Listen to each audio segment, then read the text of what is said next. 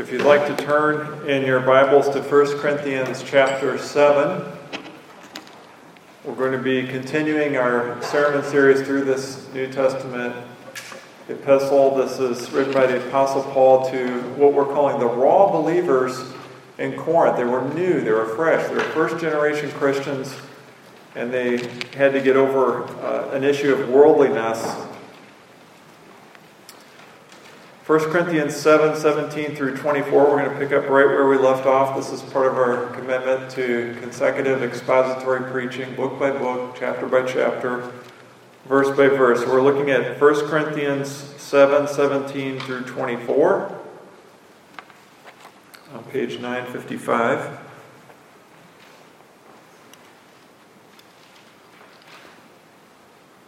And before we go to God's Word, let's pray together. Heavenly Father, we come before your word this morning as your assembled church. We come in faith. We come listening in faith. We pray that you would give us the illuminating power of your Holy Spirit. Show us the true meaning of this passage. Show us how to best apply it. We want to understand what this means, and then we also want to understand how to put it into practice. We pray this in Jesus' name, amen. It used to be that if you wanted to travel somewhere new that you had never been to before, you used a map, an actual paper map, and you navigated to this new destination by consulting the map or the road atlas and following the overhead signs on the interstate and the exit signs and the road signs and things like that. And if you were visiting a friend that, let's say you hadn't seen in several years, who lived in a new city far away, in a new house, you had never been there before, you had better give them a call ahead of time on a landline and get directions so you know where you're going. It was extremely difficult to find your way through new places. There were no aerial overhead maps that you could consult and no little blue dots to check. And of course, that all changed with the advent of the GPS technology. Now, it is extremely easy to get where you're going, even if you've never been there before. And all you have to do is type in the address, and after what seems like a split second of calculation, your route is planned. And then it's a matter of following the cursor or the little blue line or the little green line and listening to the voice prompts. In 3.8 miles, exit here, turn left here. Makes it very easy to get where you're going. And usually after a combination of visual cues and voiceover directions, when your vehicle finally rolls up in front of the desired address, there is one last voiceover. It's fairly universal, no matter what GPS you're using. It says, you have arrived at your destination. In 1 Corinthians 7, 17 through 24, Paul is telling these raw believers in Corinth, you have arrived at your destination. You don't need to go anywhere else. You have arrived. That current life setting that you're in when you were called by God is where God wants you. You don't have to go anywhere else. Now, the believers in Corinth were looking for something that would make them a little more acceptable to God, a little more useful to God. And so they were thinking, if I could just get from where I am right now to over here, if I could just positionally get to that location, then I would be in a better position to be used by God. Then, finally, I would be able to be a better disciple. And Paul is teaching them that there is no reason to leave their current life setting and go anywhere else. Wherever they are now, that's where God wants them. He's telling them, you have arrived. You have arrived at your destination. Let's look at these verses, 17 through 24, and see what he says. Only let each person lead the life that the Lord has assigned to him, and to which God has called him. This is my rule in all the churches. Was anyone at the time of his calling already circumcised? Let him not seek to remove the marks of circumcision. Was anyone at the time of his call uncircumcised? Let him not seek circumcision. For neither circumcision counts for anything, nor uncircumcision, but keeping the commandments of God. Each one should remain in the condition in which he was called. Were you a bondservant when called? Do not be concerned about it, but if you can, gain your freedom and avail yourself of the opportunity. For he who is called in the Lord as a bondservant is a freedman of the Lord. Likewise, he who is free when called is a bondservant of Christ. You were bought with a price. Do not become bondservants of men. So, brothers, in whatever condition each was called, let him remain with God. If you've been following along, and if you're familiar with this chapter, chapter 7, so far, Paul in verses 1 through 16 has been talking about marriage.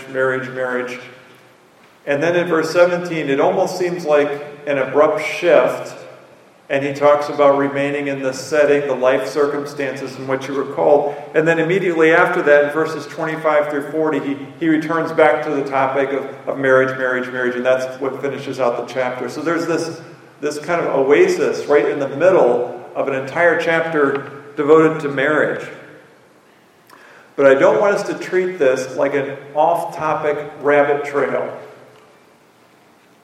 Let's not dismiss this as a parenthetical statement. Let's not look at these verses and say, well, this would be much better if they were to be relegated to a footnote down at the bottom. So I could just continue on through chapter 7 and get everything he's saying on marriage uninterrupted. No.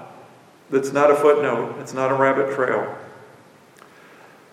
Before Paul can continue to talk about marriage, he first has to cement his teaching on why the Corinthians should not seek to escape marriage. That's what we looked at last week. Remember, the overall point was remain where you're at. If at all possible, remain in your current marriage to your current spouse. The reason they are to remain where they are is because none of these things that the Corinthians are concerned about, celibacy, marital status, he's going to introduce circumcision, slave or free status, none of those things or anything else that they've been concerned about have any spiritual significance attached to them. He's telling them the only thing that matters is faith in Christ and remaining faithful in Christ. So let's fully unpack the command here. This is a very simple outline. These 8 verses, very simple. You've got the command, and then you've got 2 illustrations. It goes command, illustration, command, illustration, command. Pretty simple. We need to unpack the command in order to see how he's using his illustration. So verse 17 lays down the command, but he repeats it 2 more times. Let's look at all 3 examples, all 3 statements. Verse 17 says, "Let each person lead the life that the Lord has assigned to him and to which God has called him." And then again, verse 20, "Each one should remain in the condition in which he was called." And then again, verse 24, "So, brothers, in whatever condition each was called, there let him remain with God." I hope you could hear that. It's the same thing, said a little bit differently, but repeated 3 times. 3 times in 8 verses. Kind of hard to miss the main point in this passage. Extremely difficult. So he's saying, God called you. Where were you? In what life setting or what circumstances did you find yourself when God called you to faith in Christ, when he convicted you of your sin and your need for a Savior? Were you married? Were you single?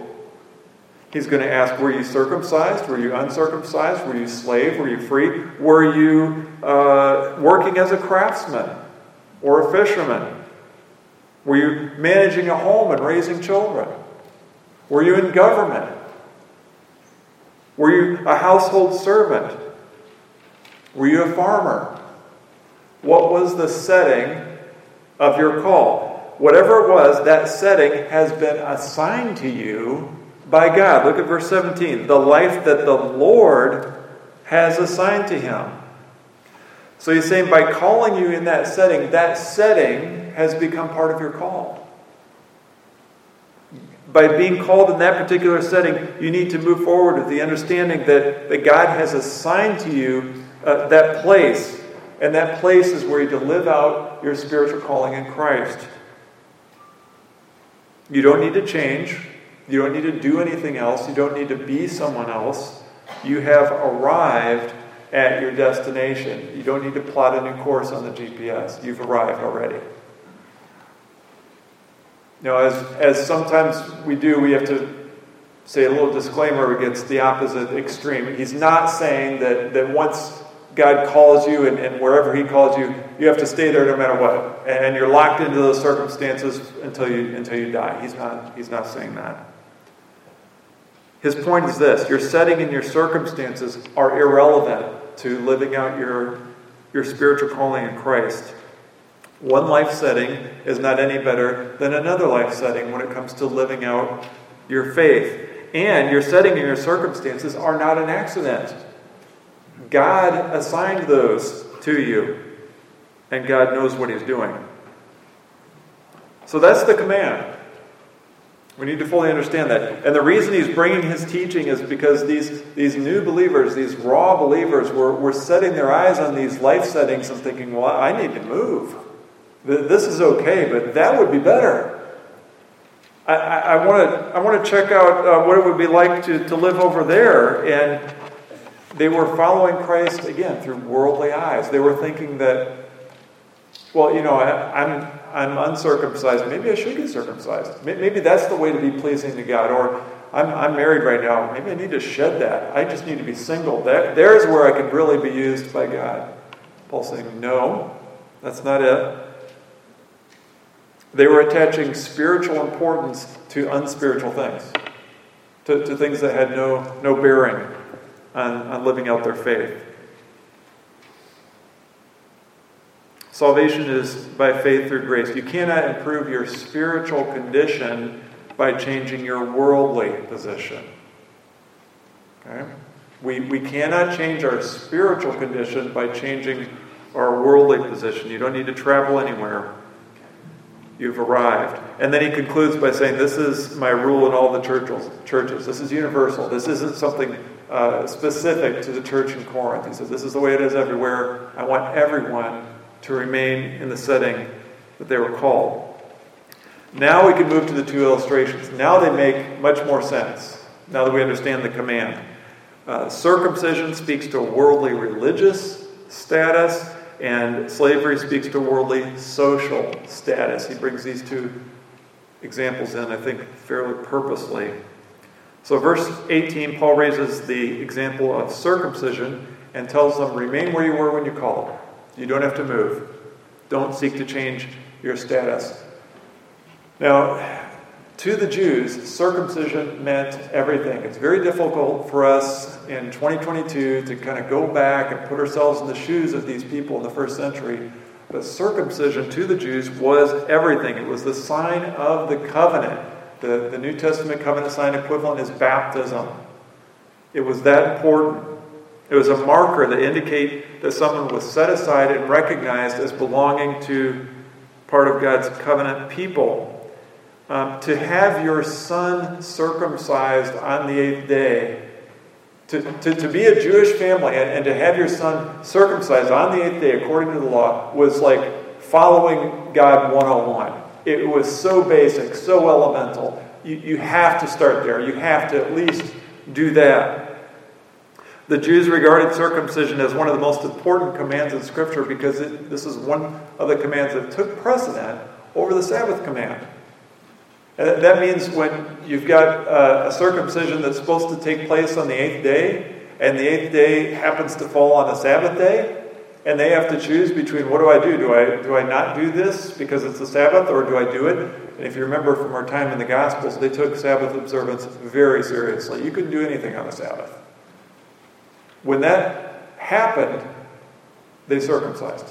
It took precedence over Sabbath observation. This was the marker which identified who belonged to God and who did not belong to God. If you were not circumcised, they considered, no, you're not part of God's people. It predated Moses. It went back to the time of Abraham. It continued uninterrupted from the time of Abraham to the time of Jesus. And so remarkably, in verse 19, Paul says, it doesn't mean anything.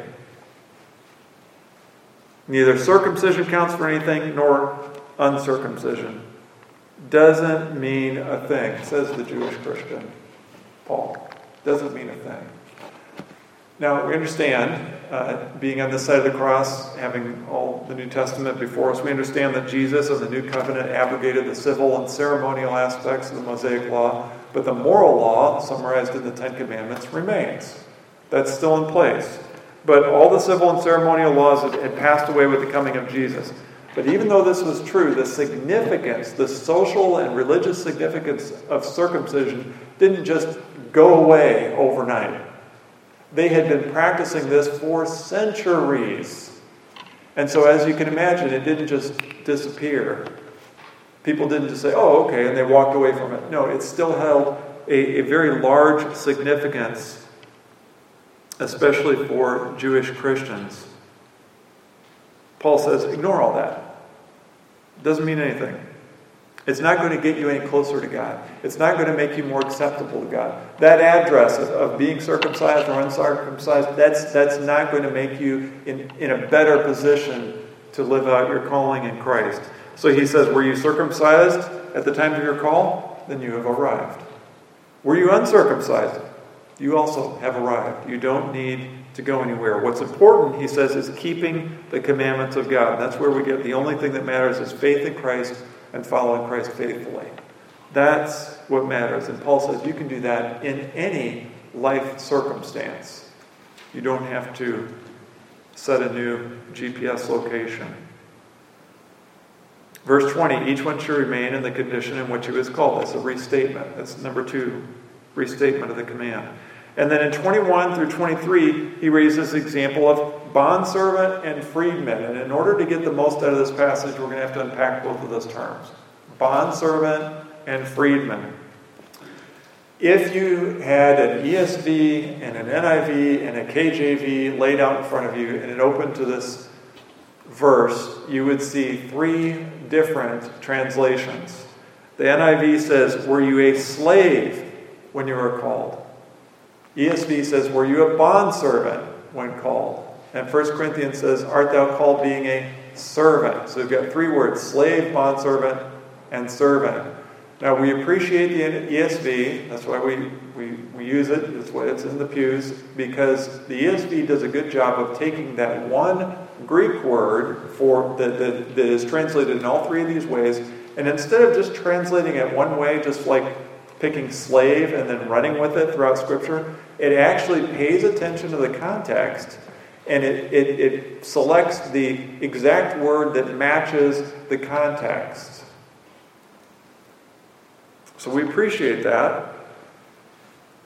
When absolute ownership by a master is being communicated, the ESV translates the Greek word as slave. Slave, in this context, was the lowest form of slavery. They were considered property with no rights. It was prevalent in the ancient world, and it was usually the result of being captured in battle and being made a slave, or as the result of a judicial sentencing. But it wasn't so much popular in the first century. When a more limited form of service is being communicated, the ESV translates the word doulos for slave as bondservant. This describes someone who is bound to serve a master for a limited amount of time, but is usually paid. They could own property. They were often released by their masters or eventually bought their own freedom. And once freed, they were called freedmen. That's the other word that we're looking at.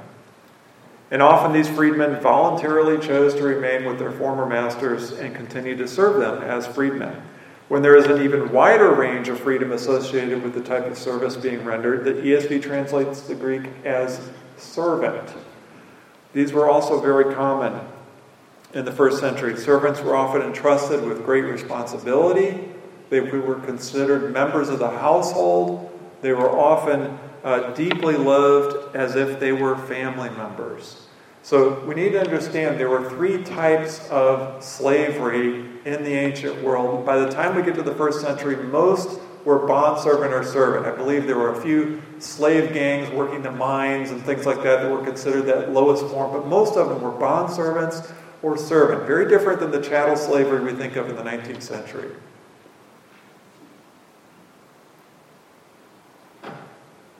It's estimated that in Corinth at this time, just to give us some more perspective, 1/3 of the population in Corinth were bondservants.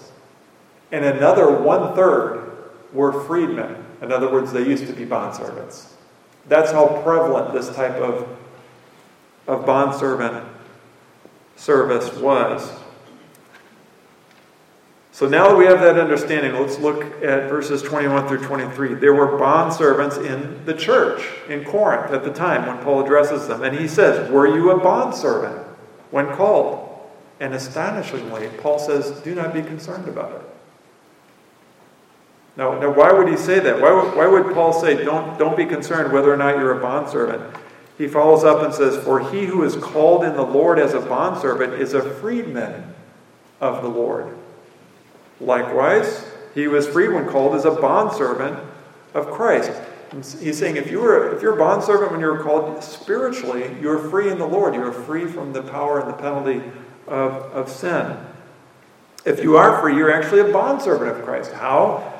Because we serve Jesus Christ as our master. So Paul was equalizing and leveling the ground between these two social statuses. And his point was this: your circumstances do not affect your ability to live out your faith in Christ. You can do that whether you're a bondservant or a freedman. Now, to be a bondservant in the first century carried huge social significance. They definitely placed a big emphasis on where you stood in the pecking order of the social and cultural context of the day. Paul says it's irrelevant in Christ. It doesn't make a difference. It doesn't make a difference one way or another. Being freed or freedman is no more spiritual than being a bondservant. So his final conclusion is this: were you a bondservant at the time of your call? Then you have arrived. Were you a freedman when you were called? Then you also have arrived. You don't need to go anywhere. The only thing that matters is faith in Christ and serving Christ faithfully. He's not saying that slavery is good. If you look at verse 21, if you can gain your freedom, avail yourself of the opportunity. He's saying no matter where you fall in this sin-infested, dead world, you can live out your faith in Christ. And then the basis for Jesus being our owner and master, verse 23, you were bought with a price. Do not become bondservants of men. You already belong to Jesus Christ. Don't place yourself in a situation where you belong to another man. Verse 24, in whatever condition each was called, let him remain with God. Once again, he's repeating the same command he said in verse 17 and in verse 20. Like I said, kind of hard to miss. If we had to summarize this passage, you have arrived, we could say this: Paul is telling the raw believers in Corinth to stay or continue in the life they were living when they were called, because the Lord has assigned them that life. There is nothing they can do or be that will make them more acceptable or useful to the Lord. They don't need to change their life setting. They have already arrived at their destination and are positioned to serve Christ faithfully. That's what he's trying to communicate. Now, let's apply this, and before we get to the main application for us today in 2022, we've got to deal with a couple issues. First, let's deal with the issue of slavery, because this comes up, and here it is. So we're going to tackle it head on. Sometimes, and it's usually unbelievers who are not familiar with the Bible, they will point to verses like this, or maybe like in Ephesians somewhere, and they will say, look, see, the Bible is pro-slavery. That's why I'm not a Christian. I would reply by saying, is this an example of the New Testament promoting slavery? I would say no. Paul's not condoning slavery. He says, but if you can gain your freedom, avail yourself of the opportunity. So here we've got an example. The New Testament is teaching to seek your freedom, if possible. That's a far cry from condoning slavery. Again, opponents might say, well, that's just still not good enough. The Bible should just come out and plainly say that slavery is evil and slavery is a sin. And to that I would reply, it does. It does.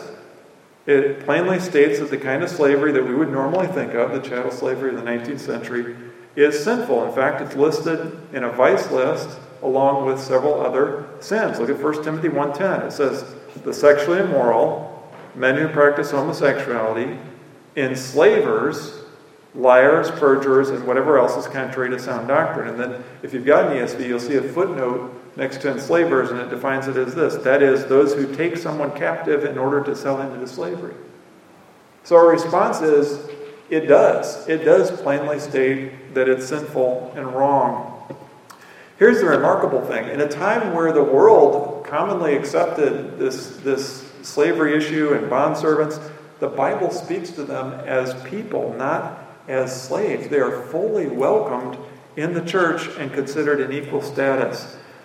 The Bible consistently grants equal and full spiritual status to everyone who places their faith in Jesus. Galatians 3:28 is another example. There is neither Jew nor Greek, neither slave nor free. There is no male and female, for you are all one in Christ Jesus. So the Bible recognizes slaves and bondservants as people when everyone else in the world did not. When everyone else in the world looked at them through the lens of non-human, one of the ancient Greek literature and common understandings was to view slaves as, quote, living tools.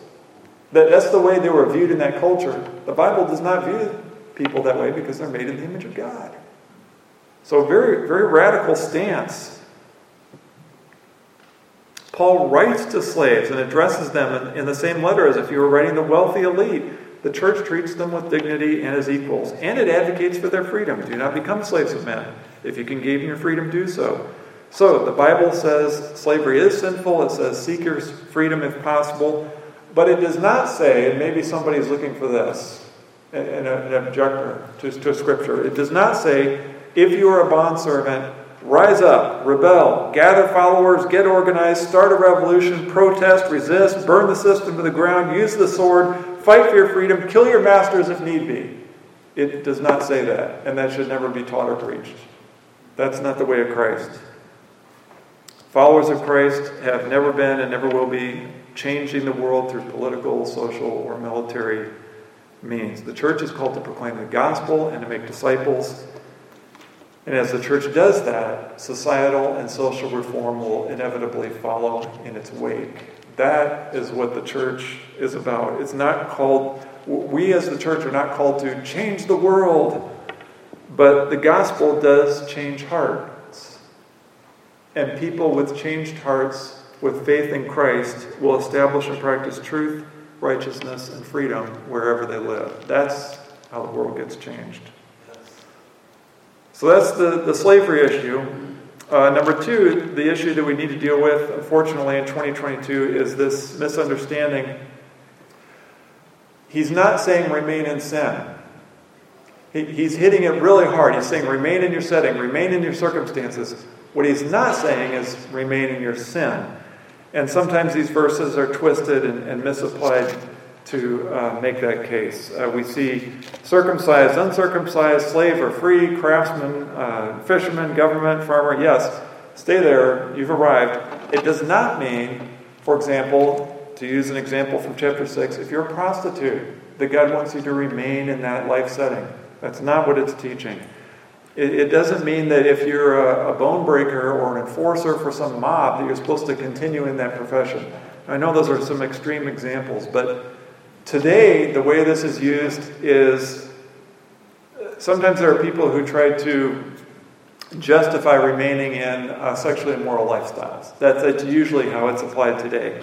They would say something like, this is who I am, or they would say, this is the way God made me, it's immutable, it's part of who I am, it's my identity. And then they come along this passage and they say, well, if this is who I was when God called me, and He doesn't want me to change, I guess God wants me to remain as I am in this current sexually immoral lifestyle.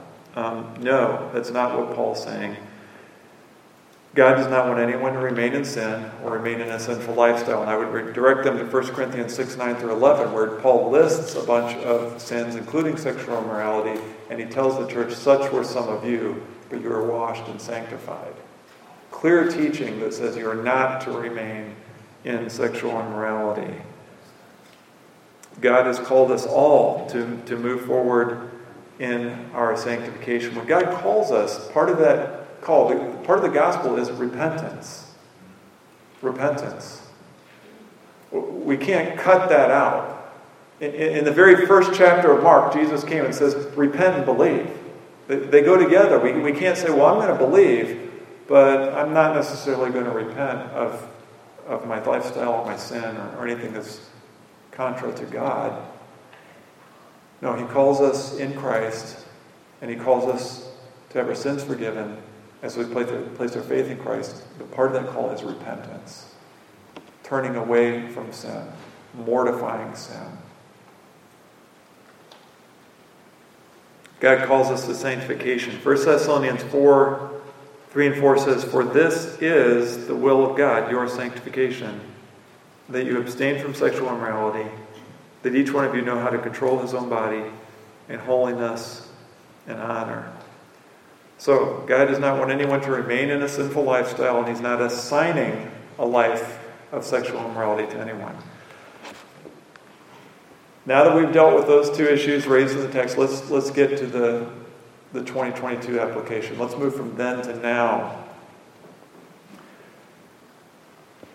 The question we need to ask ourselves in light of this passage is this: are we tempted to set our GPS to a different life setting? Are we tempted to look where we are in life in our setting and then look over somewhere where the grass looks greener and say, you know what, that's where I need to head. There I can be a more faithful disciple. There I can be better used by God. Once I get over there, then I know he will be pleased with me. Now, on the one hand, people grow and learn and mature. We go to school, we change jobs, we move around.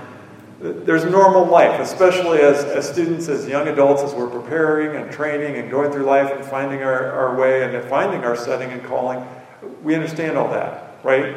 There's things that happen. We're mobile. We're getting married. We're having children.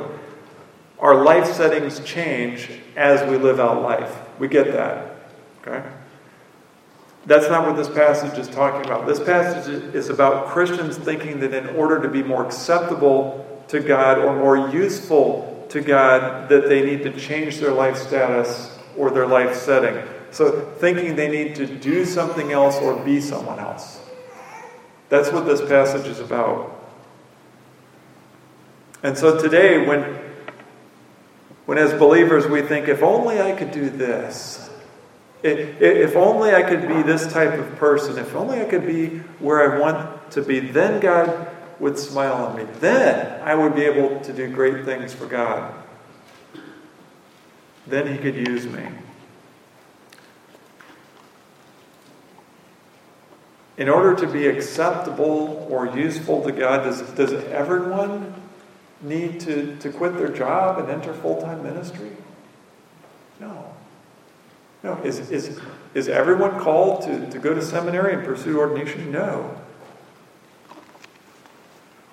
In order to be acceptable or useful to God, does everyone need to sell their house and move to the mission field? No. Are missionaries, the frontline missionaries, are they the real heroes of the faith? Are they going to get the most well done, good, faithful servant at the end? Are their crowns going to be the shiniest? No. No. What about moving to the inner city and working in dangerous neighborhoods full of crime and fatherlessness? Is that where the real ministry is done? A believer, and I've heard some say something along the lines like, well, if I could do dangerous, urban, gritty ministry, then I know I would be in the center of God's will because that's where the church is needed the most. Is that true? No. No, there are sinners everywhere. What about gaining online popularity, likes, loves, and followers, because believers may think, well, I've got all these gifts and talents that God has given me, but nobody's really aware of them. If only I had my own podcast, if only I had my own channel with 3.7 million followers, then I could be used by God. I need to find a way to boost my stats. If only I could start writing and get published. If only I could get invitations to speak. If only I could go back in time and start over. All it would take would be a few small, different choices I made when I was younger. Then I'd be in a much better position to serve God today. Or how about this one? If I could make enough money to quit my job, then God could use me in ways that are just not open to me right now. I could devote myself to full-time ministry and service if only I didn't have this job that I had to worry about. Then I could finally make a difference in Christ, or for Christ and His kingdom. So the question we have to ask ourselves as we reflect on this passage is, do I have my GPS set to a life setting that's different than the one that I'm currently living in? If so, what is it? And whatever it is, if you've experienced this temptation in any way, then you need to understand what Paul is saying. Paul is saying God places each person where they are for a reason. We are to live out our faith in Christ wherever and however He has placed us, in whatever circumstances He has assigned to us. It is no accident that we are exactly where we are right now today. The life setting that we currently have has been assigned to us by God. Let's put it this way. Would we want to make any kind of major life decision that's outside the will of God? Do you want to make some kind of big jump, like quitting your job or moving or anything like that? Do you want to do that and not be in God's will? No. That does not turn out well. It does not turn out well to say, well, I think it'd be better over here. I'm not really going to consult the Lord because I've got the means and the time and I'm going to strike while the iron's hot. I'm just going to go for it. No. If God wants you to quit your job and become a missionary, or move to the inner city, or sell your house and buy 30 acres and start homesteading, or whatever it is you think is going to place you in a better position to serve God, He will make that clear. He has no problem reassigning people when He wants them to make big moves like that. Do you remember in grade school or junior high when we played dodgeball and those rubber playground balls and you get hit in the head with one of those? When God wants to move somebody, when God wants to take somebody out of their current life setting and put them somewhere else, it's like getting in the head with a rubber playground ball 18 times in a row. It's just ping, ping, ping, ping, ping, ping, ping, ping. There's no way you can miss it. So when He wants to move someone, He will, and He's very good at it. He's very good at it. But unless God reassigns us somewhere else, this passage is commanding us to stay at our post, to nail our shoes to the floor and remain in the setting that He has assigned to us. That's the passage main point. Remain where you are. You have arrived at your destination. Right here, right now. The life you're living is the life that God has assigned to you. There is no bigger and better life than the one that God has assigned. So Paul says this, only let each person lead the life that the Lord has assigned to him and to which God has called him. This is my rule in all the churches. Amen. Heavenly Father, when we are called by You, we are overwhelmed with gratitude and thanks for forgiving our sin, for securing our salvation, And Father, one of the things that we do when we come to Christ is surrender. And we're very willing to surrender and to do whatever you call us to do. Father, we ask that you would make that plain, make it clear.